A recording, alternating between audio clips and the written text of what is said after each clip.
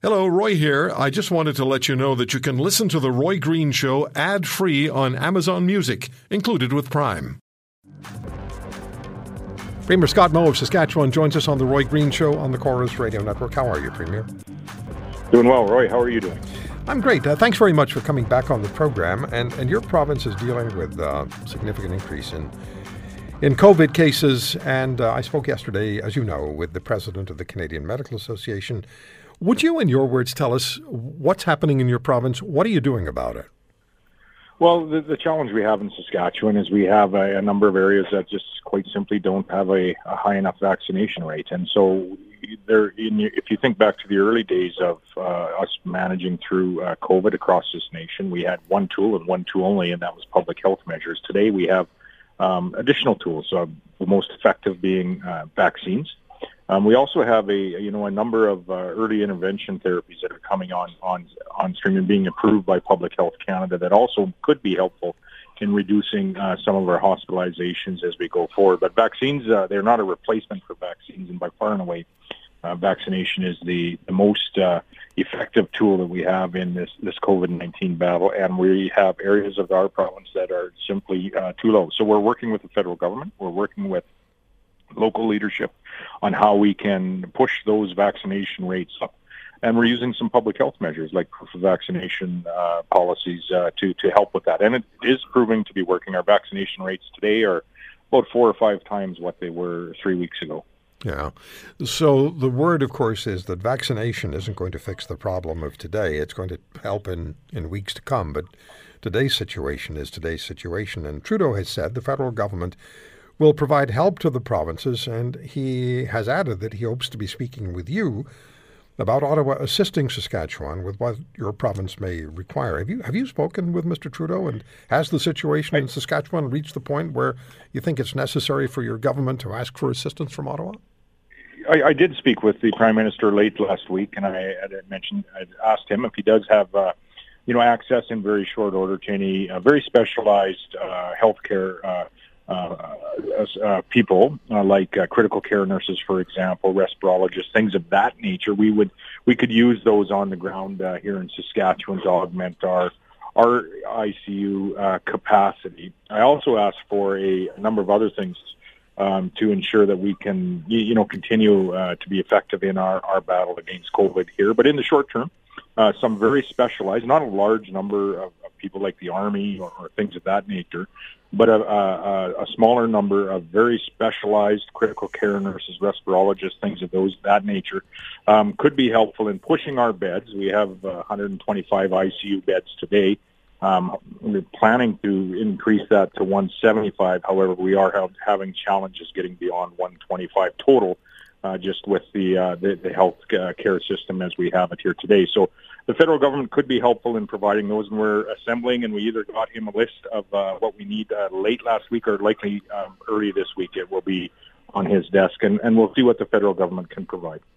There's also calls, Premier, and I'm sure, you know this, mandatory vaccination in healthcare settings, restricted public movement, contact tracing, other COVID targeting initiatives. And I spoke in the last hour with Dr. Isaac Bogosh, infectious diseases specialist in Toronto, and he brought up the issue, says nobody wants to hear this word, but lockdowns again, as fire breaks. Are you considering any of this? Is everything on the table right now? Well, I think, as we find our way through time, I don't think everything is ever all off the table. But, lockdowns, I don't think are the thing that any government really is considering at this point in time. We have so many other tools that are available. We're masking indoors here in Saskatchewan today. As of Friday, we've introduced our proof of vaccination record where if you aren't vaccinated and you work for the provincial government, or you want to go to a restaurant, you want to go to a nightclub, you want to go into a number of different venues in the province, you do need to provide your proof of vaccination. I just am sitting in a restaurant here today and provided it to enter as well in Blaine Lake, Saskatchewan. And so that is helping very much as well. But as we do move forward, there's other things that we have available to us now that we didn't in months gone by, that can help keep people out of hospital. There's monoclonal antibodies. There are a number of early interventions that just simply haven't been available to us. They're not replacements for vaccination, but they may be helpful, and we need to use all of the tools that are available to us today: public health measures, vaccination uptake, and early intervention opportunities that may be before us. And you do have the vaccination certificate, right? People can download. Yeah, absolutely. We have a QR code you can download. That looks good. Mine, as I said. Yeah, that looks good. Before I take the break, Premier, I wasn't going to do this, but I am going to do it. When it came to Thursday, the National Day for Truth and Reconciliation, I know you were actively involved. I saw your photograph on Twitter. What do you make of the Prime Minister's actions or non-actions? Is that a fair question for me to ask you? Well, the Prime Minister is going to make and be judged on the decisions that he makes personally. And, as we say, no province has made this a state holiday as of yet. And we have, discussions around that here in the province of Saskatchewan. When it comes to reconciliation, we need to, all do better, not at talking about a day off for the public service or for those that may be selected, but talking and educating ourselves about what the treaties actually are. Saskatchewan has led the way on that in our K-12 system, and talk about what the opportunities are for us to move forward together. Indigenous people, Indigenous communities, and non-Indigenous people and non-Indigenous communities. And, where I live in the Forest Fringe in Saskatchewan, this is always an active conversation. It's an active conversation in our economy. And it needs to be even more so in the years ahead than it has been in the years gone by. And so, I'll leave the Prime Minister's decision as to what he does on what he proclaimed as that holiday for him to answer. We're actively taking part in, how do we move forward as a province with a significant number of Indigenous people that live in this area and a significant number of non-Indigenous people that live in this area, and how do we move forward together? Premier, I know you were frustrated by the election call, and so many of us were. Still don't know why we had it. Well, I think I do, but I won't drag you into that one. When we've come out of this election now, 2 weeks later, is anything more clear than it was prior to the election about what the needs and the requirements of the prairie provinces, and specifically Saskatchewan, are, what it is Saskatchewan can offer to the national economy, and where it is you need to see improvement in the relationship between the province and the federal government? Is anything more clear than it was? I don't know that there's anything more clear from the federal government's perspective on what we need to accomplish on all of those fronts. I think the people of Saskatchewan, and quite frankly, I think the people across Canada are becoming, quite aware and quite clear to them what we need to do as we move forward, and that's we need to, grow and strengthen the economy that we have, and in Saskatchewan that means developing and producing our natural resources, and expanding our opportunity to do so, but. And while we do that, ensuring that we are doing that in a sustainable manner. You'd said before the break that we're still in this nation importing 700,000 barrels of energy a day. In Saskatchewan, we can produce a significant number of that, offset some of those imported barrels of oil, transport them to other Canadians through projects like Energy East, and provide a much more sustainable product than we are currently importing from other areas of the world. So put Canadians to work, address lowering our emissions on a global basis. That seems like a very wise step to take in the weeks, months, and years ahead for Canadians. I'm not sure our federal government sees it quite that clearly. So what's the relationship like between the provinces on this issue?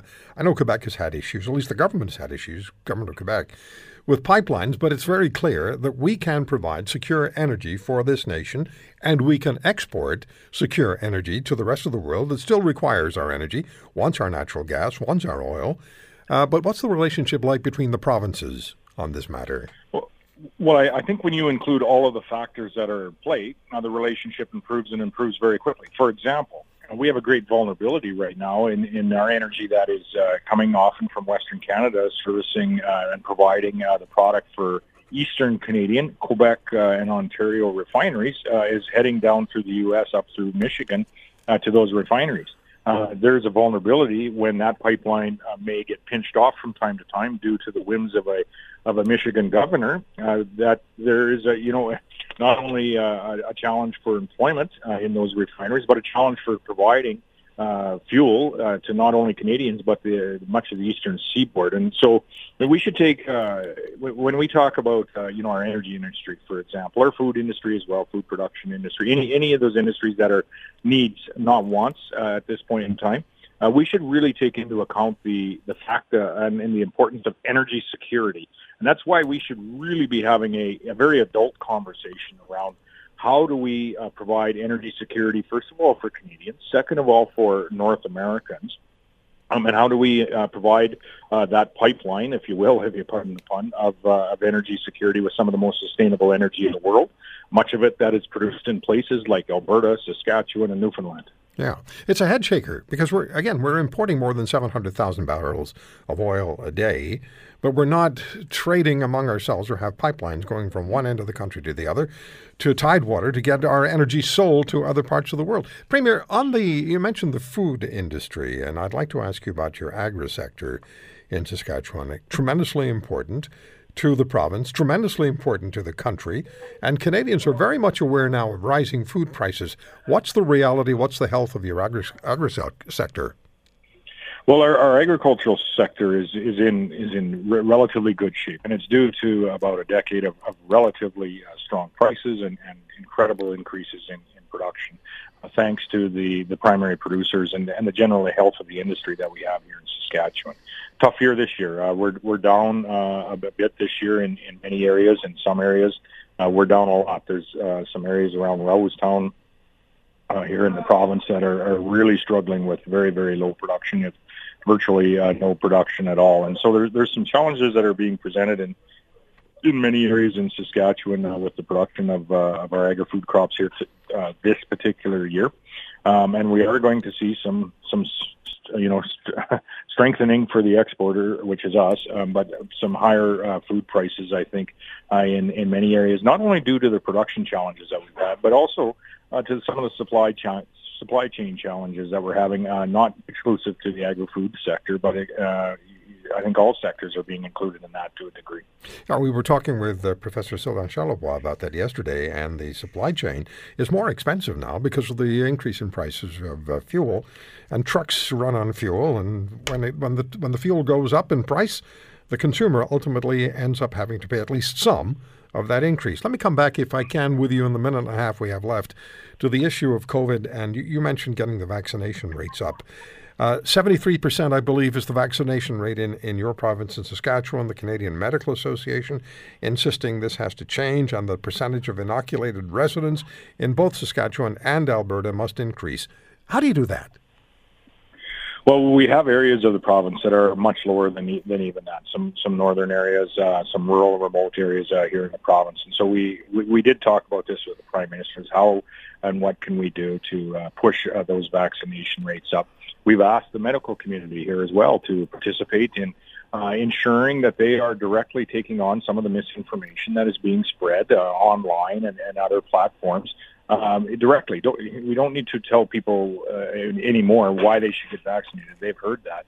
What we need to tell some folks is to directly rebut some of the misinformation that is incorrect that is being made available to people online and through social media platforms.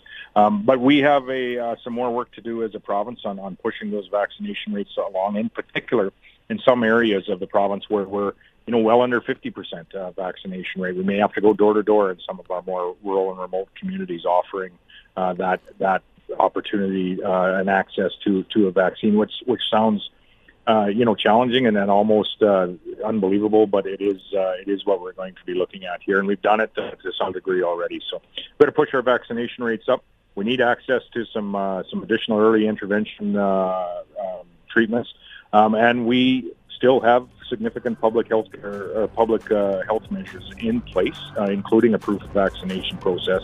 All of that is needed for Saskatchewan to find its way through the next number of weeks and ultimately the next number of months across the nation. If you want to hear more, subscribe to The Roy Green Show on Apple Podcasts, Google Podcasts, Spotify, Stitcher, or wherever you find your favorites. And if you like what you hear, leave us a review and tell a friend. I'm Roy Green. Have a great weekend.